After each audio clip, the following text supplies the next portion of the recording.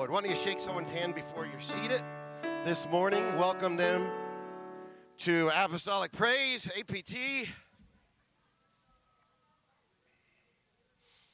Thank you, Lord. Thank you, ladies. See you guys at 11.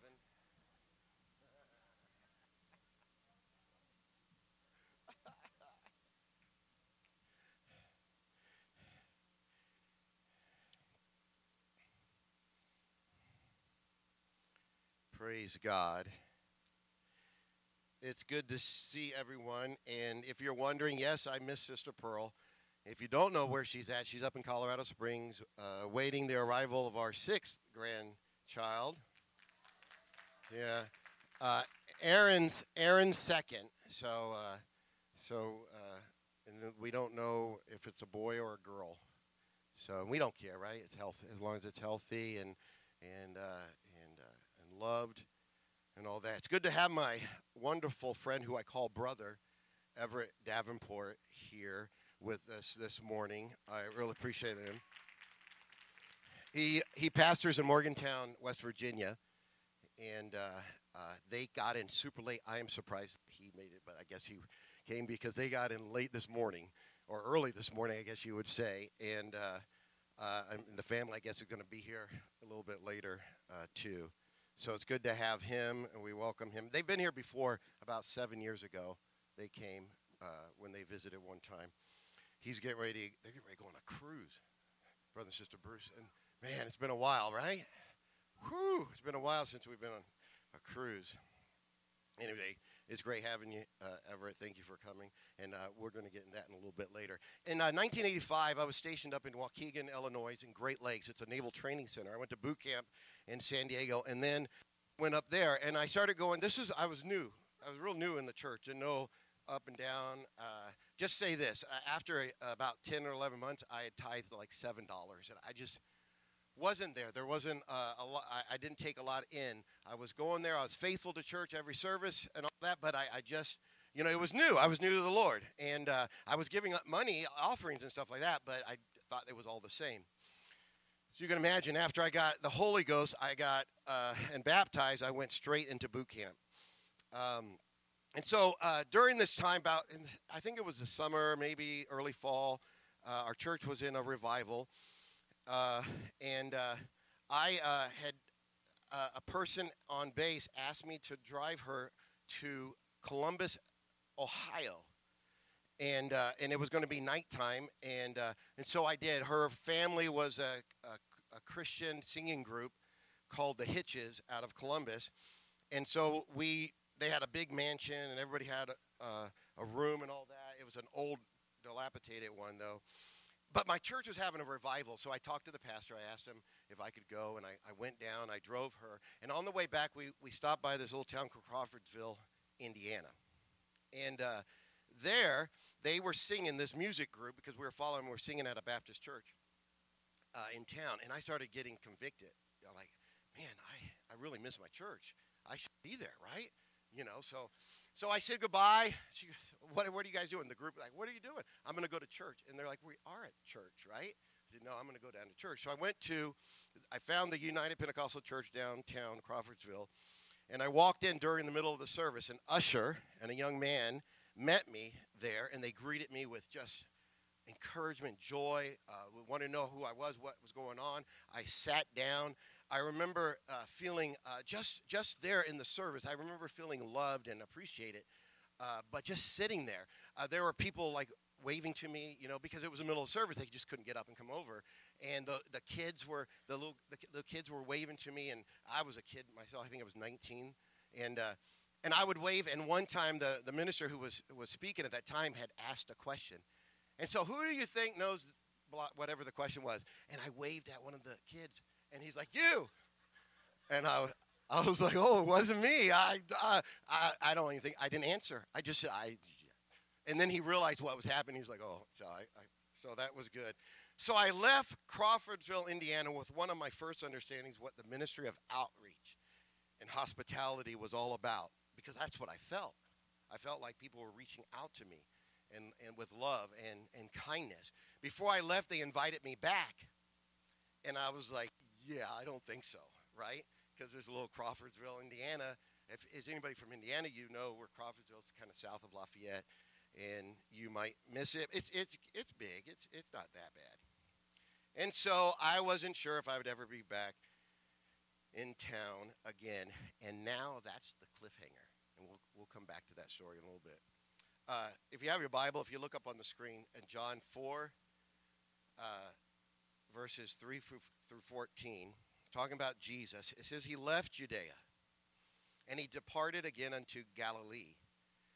It says he must needs go through Samaria. Then cometh he to a city of Samaria, which is called Sychar, and it's near the parcel of ground that Jacob gave to his son Joseph. Very familiar portion of Scripture here. Because it says in verse 6, now Jacob's well was there. Jesus, therefore, being wearied with his journey, sat thus on the well. And it was about the 6th hour. There cometh a woman of Samaria to draw water. Jesus said unto her, give me drink. For his disciples were gone away unto the city to buy meat. Spoiler alert, I'm going to say this in a little bit. They didn't really want to be around Samaritans at that time. Then saith the woman of Samaria, how is it that thou, being a Jew, ask me to drink, to draw water, which I am a woman of Samaria? For the Jews have no dealings with Samaritans. This was a well-known issue. Jesus answered and said unto her, if thou knewest the gift of God, and who it is that saith to thee, give me to drink, thou wouldst have asked him, and he would have gave you living water. The woman saith unto him, sir, thou hast nothing to draw with, and the well is deep. From whence then thou is this living water? What are you talking about here? Art thou greater than our father Jacob, which gave us this well, and drank thereof himself, and his children, and his cattle? Jesus answered and said unto her, whosoever drinketh of water shall thirst again. But whosoever drinketh of the water that I shall give him shall never thirst. But the water that I shall give him will be in him, a well of water springing up into everlasting life. Aren't you glad that Jesus is the living water? Amen. He's the well. He's the supply. He's the everything to us. Jesus knew what he was doing when he chose to go through Samaria, even though his disciples did not. No, Jews and Samaritans did not like or trust each other.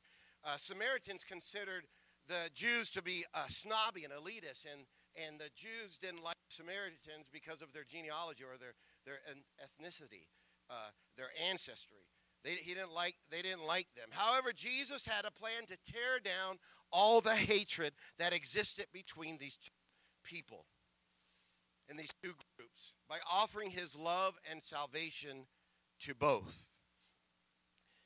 Jesus revealed who he was directly to the Samaritan people.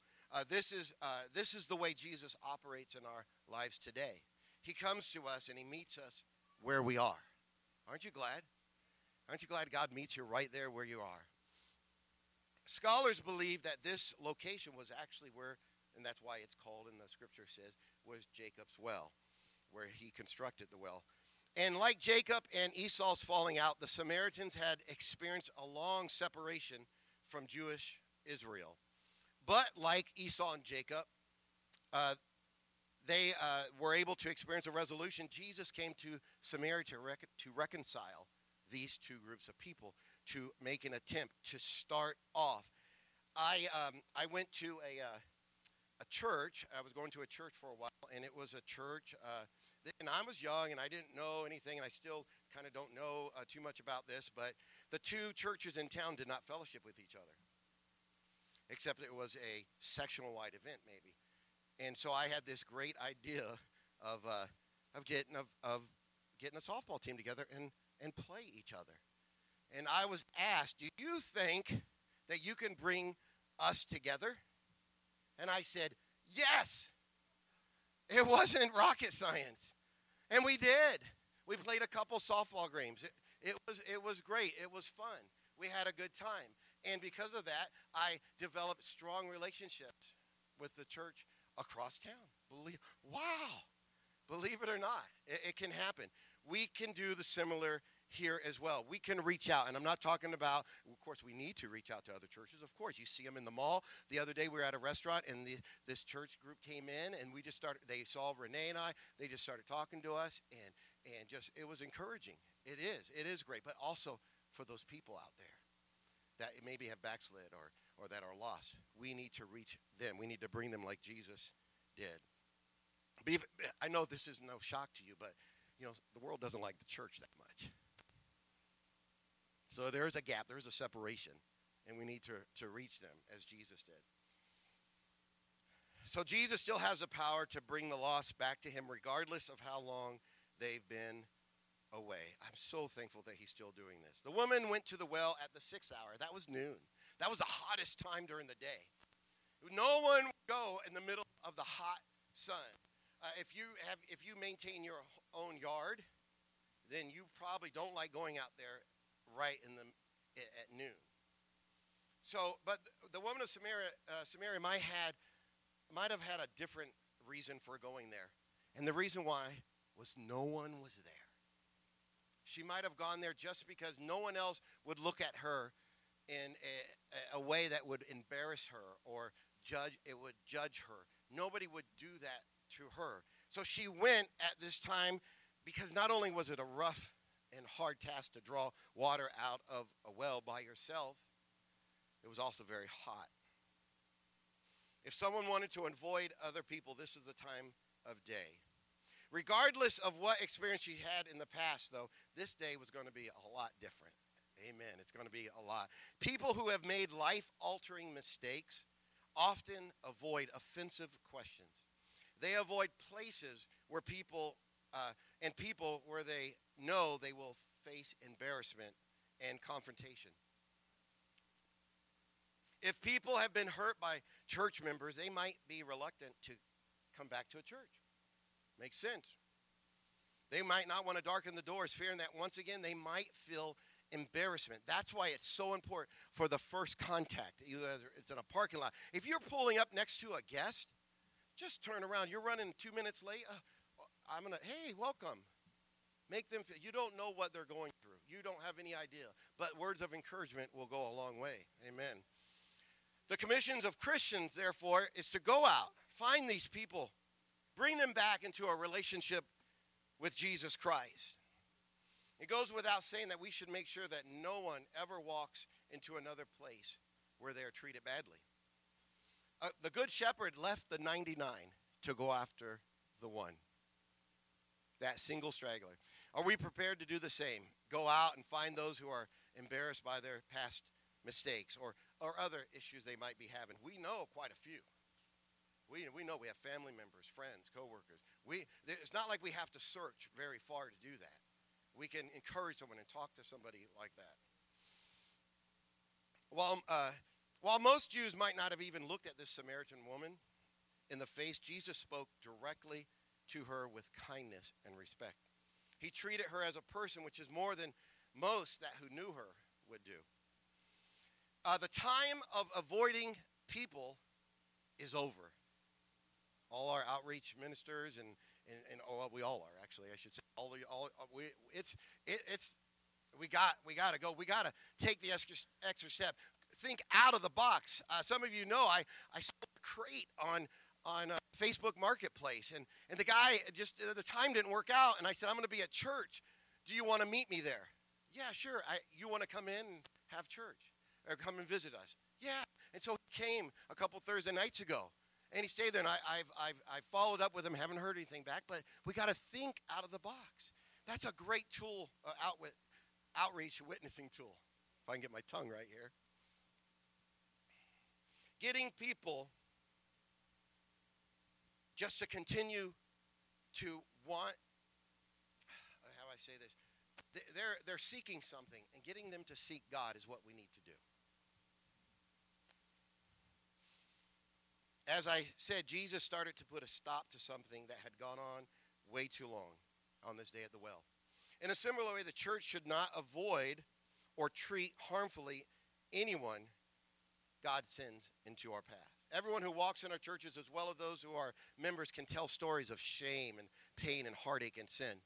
Jesus himself demonstrated that no sin in a person is so great that he would not sit down and talk with them. We should also be willing to look beyond each person's past and treat everyone with the same respect and dignity that we hope to be offered. We want. If the words "I'm embarrassed of you" are forming in your brain, you need to stop. If the words "I'm disappointed in you" or what you're doing starts to form in your brain, you need to cease. You need to stop. And you need to just realize what you are actually saying to that person.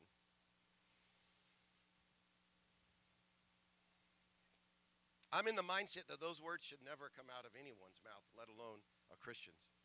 Many will have disappointed us. Many do. Many have. Our families, our kids that are backslidden. Some of us have kids that are backslidden. They do.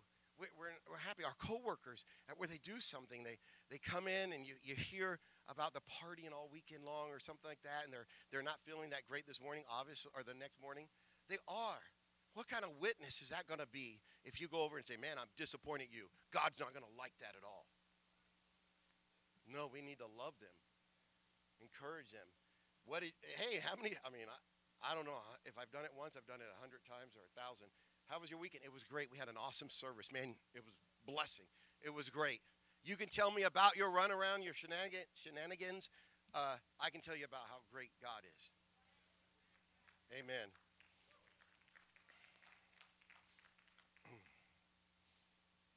So before we begin to criticize someone because because they're completely failing, and we know we're not stupid, right? We're pretty smart people. We're humans, right? We understand when somebody's failing. We can see it, all right? Just like a police officer, when they pull over somebody on the road, they can pretty much see the signs that somebody is intoxicated. When you go to work, you can see that somebody's not having a good day because you've worked with them for 40 hours a week for 10 years. You know. But be careful what you say because you most likely will push them over the edge. If you're negative, I'm saying. And if they're a backslider or there's somebody struggling in church and you say, "Well, they probably didn't have a strong walk with God." That is the point. They don't have a strong walk with God and they need encouragement to kind of build them back. This lady at the well, she needed encouragement in her life. And we know, we're not getting into her backstory because of time restraints, but we know that she did have a backstory. I tell people at work, one of the things that gets my goat is we're in customer service. I take care of computers, right? I call people, I go out, I fix computers. I meet all kinds of people, all kinds. And some of them just wake up on the wrong side of the bed and they're thinking, "Man, the guys and girls in the IT department are going to get it today." And they call us up and they're cussing, they're yelling and all that stuff. They do it. They just, some reason. And some of them are super nice. And some of them, you remember I said we're all human, we know. Some of them just have a clue about a computer. You treat them all with respect and dignity. And so if I ever hear, I know I'm not the customer service police or anything, but I have been there for a while. And customer service is one of my, knacks. If I hear somebody saying something behind the back of somebody, I will politely remind them, "Hey, customer service is important," whether it's before or after the job is taken care of. Because what you're doing, someone else is going to hear you, and they're going to think doing that.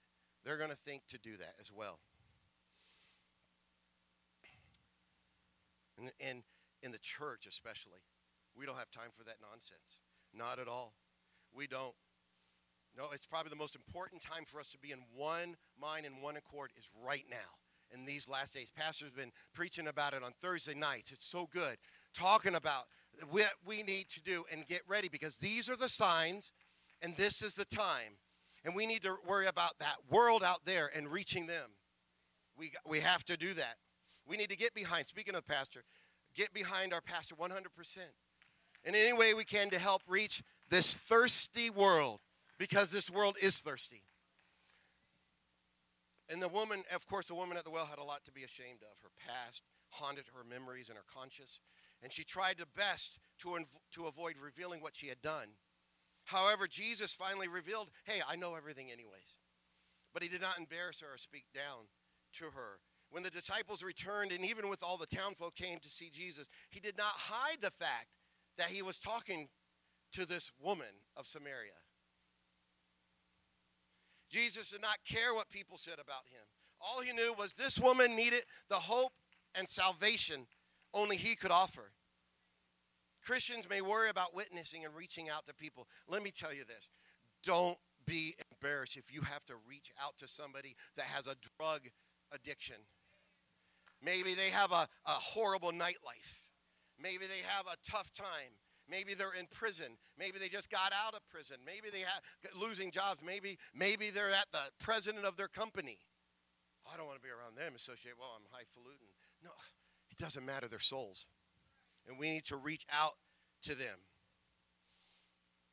We should never be ashamed to be seen with these individuals, as Jesus was not ashamed to be seen with the woman at the well. Obviously, as Christians, it goes without saying, we got to be mindful. I am not going to go down to this place down off of Fowler and Winkler. You probably know I'm not going to go in there and start witnessing. I'm not. I'm a Christian. I don't need to be in that place at all. And you guys, this might get up your crawl, but if one of those ladies is at a store and in need of $5 or $10 in grocery store, and I don't know who she is because I don't know who she is, I'll give her the money or I'll witness to her. I will do that. And if everybody else in there knows, I don't care. I'm in public place and I need to witness and need to reach out to her or him, whoever it is. You know, you got my point. Jesus provided a perfect example of how we can be loving and compassionate examples to people with sinful past. Because of sin's wide range, more people with life-altering mistakes in their past have been coming to churches.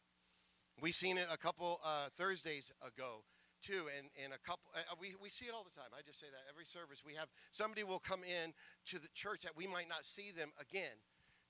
So why is that? That we're not seeing them again? Because there's some, not that we don't, I don't know if we all are communing and reaching out to them, but something in their life, they desire something more. So what we have to do, like Jesus did, is present them the living water. You drink of the living water, you don't need anything else in your life that satisfies you like that, because nothing will, and we'll get into that in a second. Many verses of Scripture gives us the commandment to be like Jesus. Jesus, when he washed his disciples' feet, he said, he told them, "For I have given you an example, and do this as I've done to you." Paul wrote in 1 Corinthians 11, "Be ye followers of me as I also am of Christ." Ephesians 5, he said this, and also, "Be ye therefore followers of God as dear children, and walk in love as Christ also hath loved us, and hath given himself for an offering and a sacrifice to God for a sweet-smelling savor." Excuse me. Part of walking in love as Christ walked in love is showing love and compassion even to the most undesirable in society. So sitting on this well, Jesus used an analogy that was both relevant, and understandable by all. The woman had come to Jacob's well many times and would continue to do so. That was her livelihood. That's what she needed. She needed to draw water. She needed to go. She would get thirsty for water again, but Jesus offered her an eternal solution to her spiritual thirst, which she needed badly. Does that sound familiar? All you have to do is walk out the doors of this church, go to a restaurant, walk out of your home, drive to work, and you see people who are thirsty for something in life. What happens when you're thirsty and there's no water? I kind of looked up this, and just for the lesson, because I usually don't do this, what is it like to die of thirst? I'm not even going to go into that. But if you don't have anything to drink, you're going to drink anything you can find. Same with eating. People have died with leather in their stomach because they have eaten their leather belts, which is the worst thing you can possibly do. So what you do is you look for alternative ways to satisfy your need. The same goes for spiritual thirst. Just look at the spirituality and religion section of your local bookstore, right? All these self-help books, introductions to every belief system imaginable, and pages and pages of books promising lasting spiritual change. And that is if they make it to the bookstore. Because there are other ungodly ways to satisfy the thirst. But worldly satisfaction does not come. Isn't that the truth? Amen. Those of us, well, all of us, but those of us who have come out of the world, it doesn't satisfy you. There's nothing in there that does. And though we try to, and especially if you're, it depends who you, we don't know who you are. We don't know how you came to church unless you shared it. But sometimes just one service doesn't do it. Right? Oh, I got to go back. And maybe the 10th service, man, I'm still struggling with cigarettes, or I'm still struggling with drinking and stuff like that. But you need to continue to be encouraged. That person needs to be encouraged. We need to encourage them. And you're probably like me. You've seen cigarettes on the floor and people stomp on them, right? You've seen bottles of alcohol come in and dump them down the thing in a revival, right? And then baptize and stuff like that. Some of them just keep going and living for God, and some of them just go right back.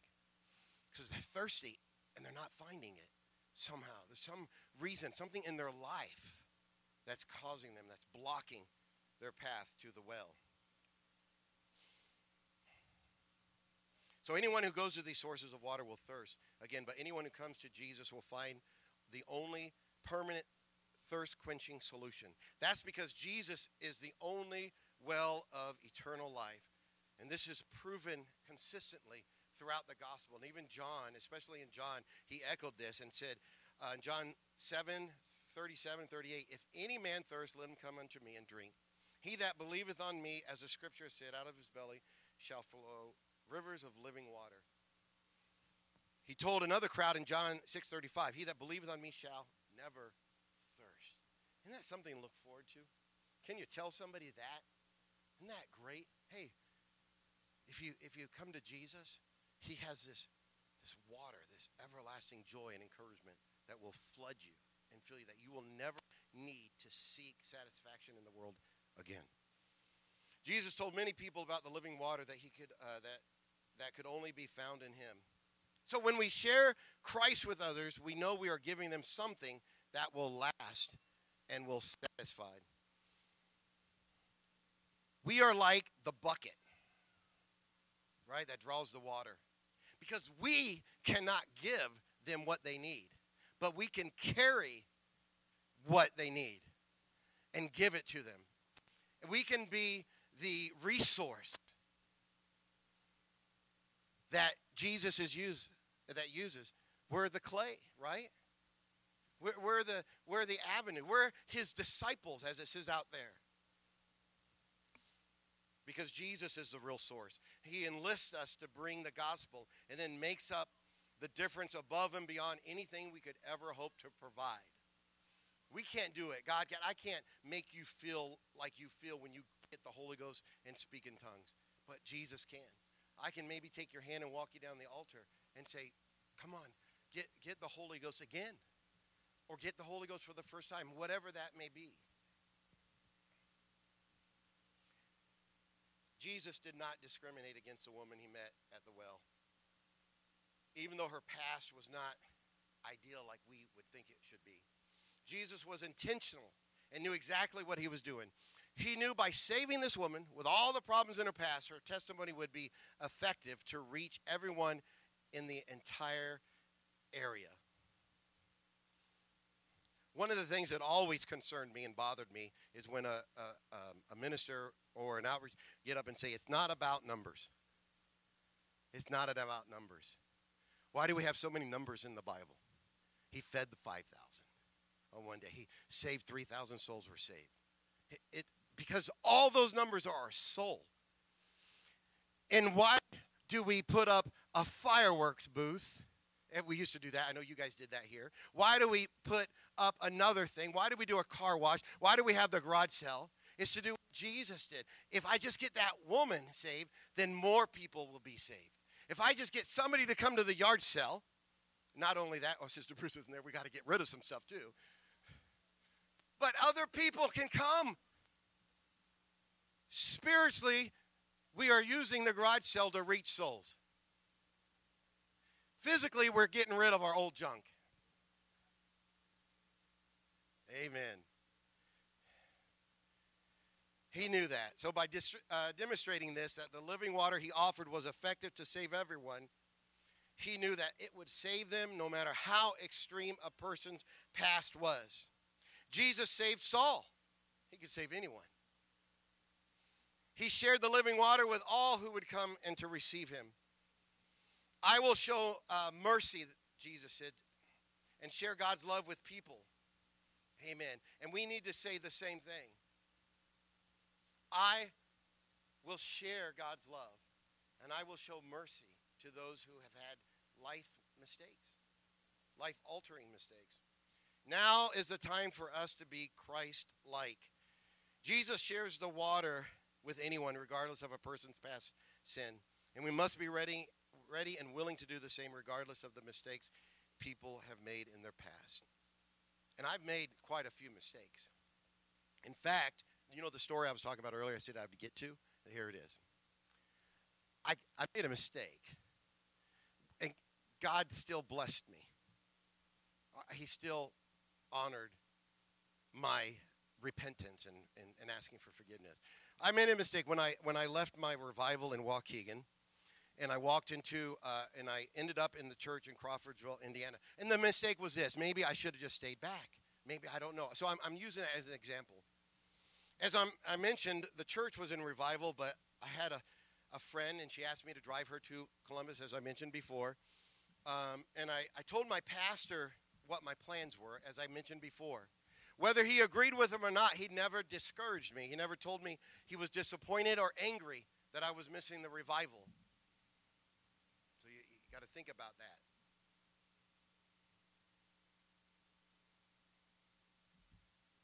Because it could have went two ways. I could have never, if he did, I could have never came back. Or, because where was I in my walk with God? So as I mentioned, my friend's cousins were a Christian singing group. And that's why we stopped in Crawfordsville. They were singing at the Baptist church. And I went and said goodbye and went down. And actually the church that they were at used to be the Baptist church downtown. They were there. So after I left, and my heart was just filled with warmth and just encouragement that these people didn't know where I was. They didn't know that I left a revival. They didn't know. I didn't have time to say anything. They just loved me right there. Just loved me while I was sitting on a pew. Imagine if I went to the whole service and all that. And I love that. With a follow-up call, the pastor, Brother Holland, got a hold of me on the naval base there. I don't remember how. I don't remember how he got a hold of me, but he did. And he talked to me for a while, and I mentioned I was going to Peoria for a wedding. And he said, "Why don't you come back by? You and your friend." There was a gentleman that worked with me, and he let me borrow his car, but he ended up not going. So I was by myself, and they put me up in a hotel or a motel there. And the next night, the minister that was up on the platform, Brother Davenport, the one that was preaching, asked me to come over to their house and meet the family. Because I already met his son, Everett. He's sitting here on the pew right now. And so I already met him. I met Brother Bennett, who was the usher there, but I hadn't met the family. So I went over to their house. And if you don't know, I came from six siblings. Everett's the oldest of 7 with 6 sisters. And you were 15 or 16 at the time, something like that. And so all the kids were just little. And they're a singing family. They've done recordings and albums and stuff like that. And I just had a little guitar. And they just made me feel like I was the best guitar player in the world. And I had only been playing a couple of years. and so we sang, and it was great. And they adopted me. And I call him brother. And I probably see him more than my real family, and we don't see each other much at all. But we talk or we text or every once in a while. But it's great. And they encouraged me, and they loved me. And in fact, I don't know if you were with them, but they jumped in a 15-passenger van and came down to Savannah, Georgia. He was working for Renee and I's wedding. And they had to spend the night 2 hours in a hotel and drove all the way back. They fell in love with Renee. Of course, Renee was from Indiana, too, so they knew her parents and grandparents of that. And just the love and the encouragement and wonderfulness of the Davenports affected me for the rest of my life. It's been about 37 years.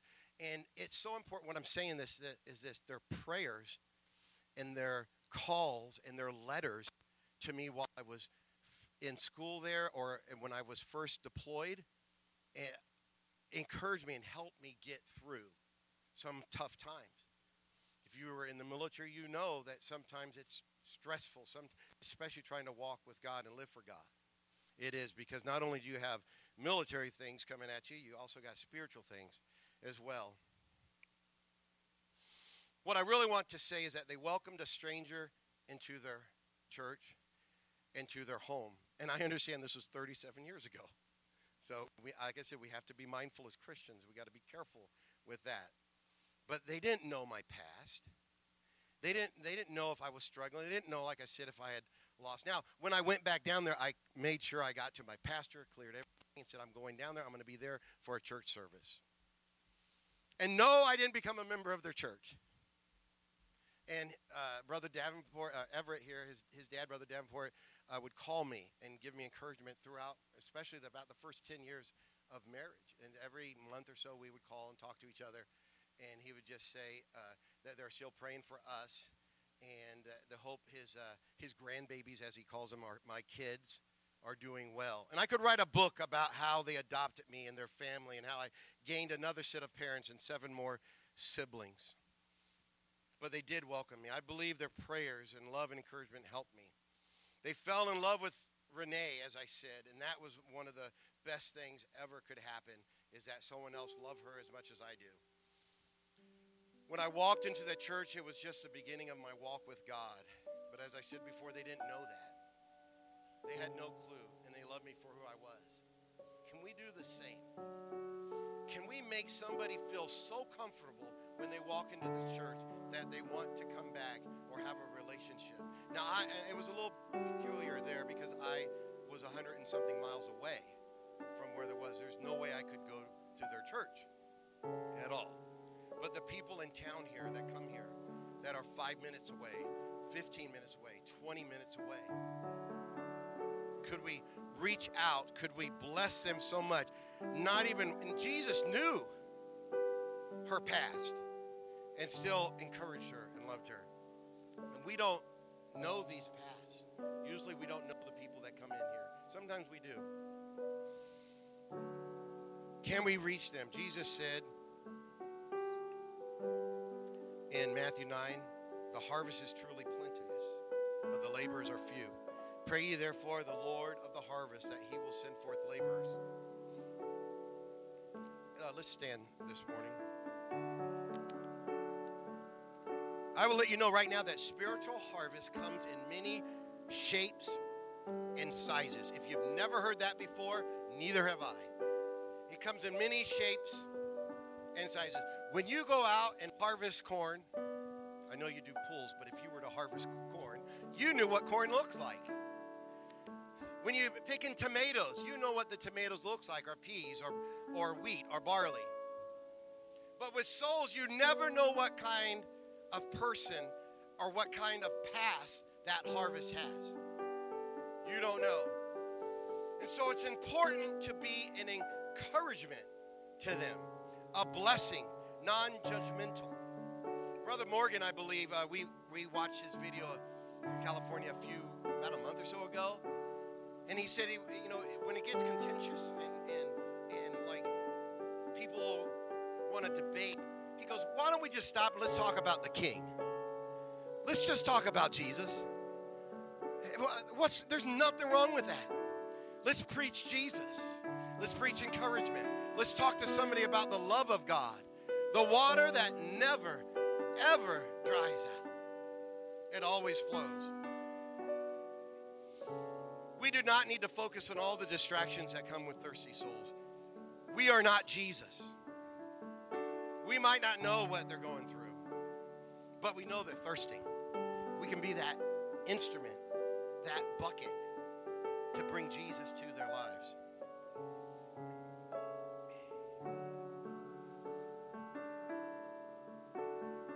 There's many examples in the Bible of the disciples. They were an ornery bunch, but they did not like Samaritans, right? They were worried about the past. They knew. They grew up. They were taught this from an early age. It was in their religion. They did that. They were doing the same thing they always did. And then Jesus comes, and he tries to tear down that wall. Sometimes we are so concerned about someone's past sin or what they look like, we either don't talk to them or we just generalize things and be passive aggressive and try to somehow we're discouraging them.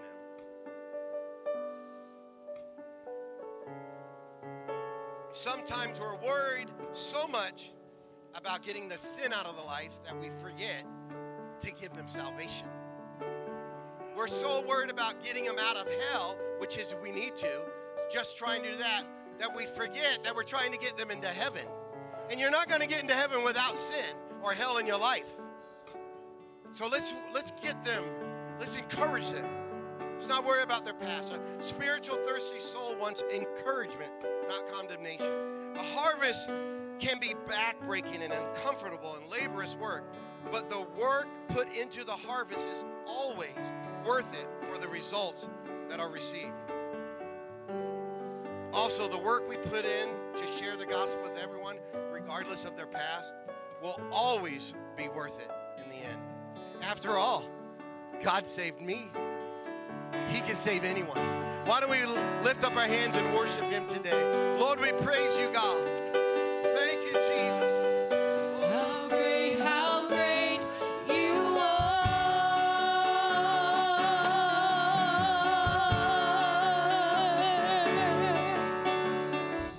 My God, how great you are. How great you are.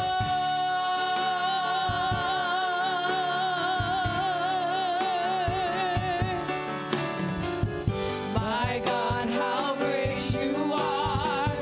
How great you are.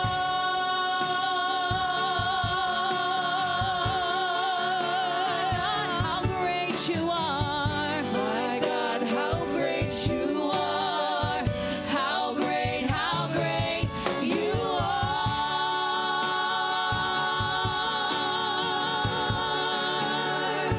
We sing hallelujah.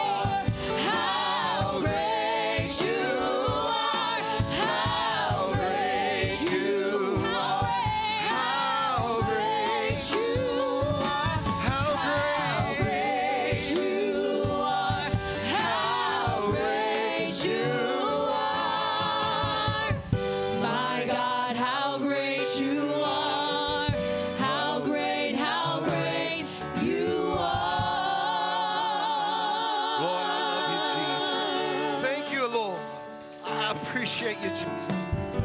Thank you, Jesus. Thank you, God. Amen. I have just a couple questions for you. Will you go out of your way to reach somebody? The other question is, will you take time out of your day to reach someone? I don't want you to get fired from a job. Of course, you don't want to do that. But maybe you're doing a certain thing at 5 o'clock in the afternoon or at 7 in the morning or something like that. Can you make arrangements? Can you do that? Can we do that? Can I do that? I need to do that more. I do that. I need to do that more. Church, we are one of the fastest growing cities in the United States. There's a harvest. There is a harvest.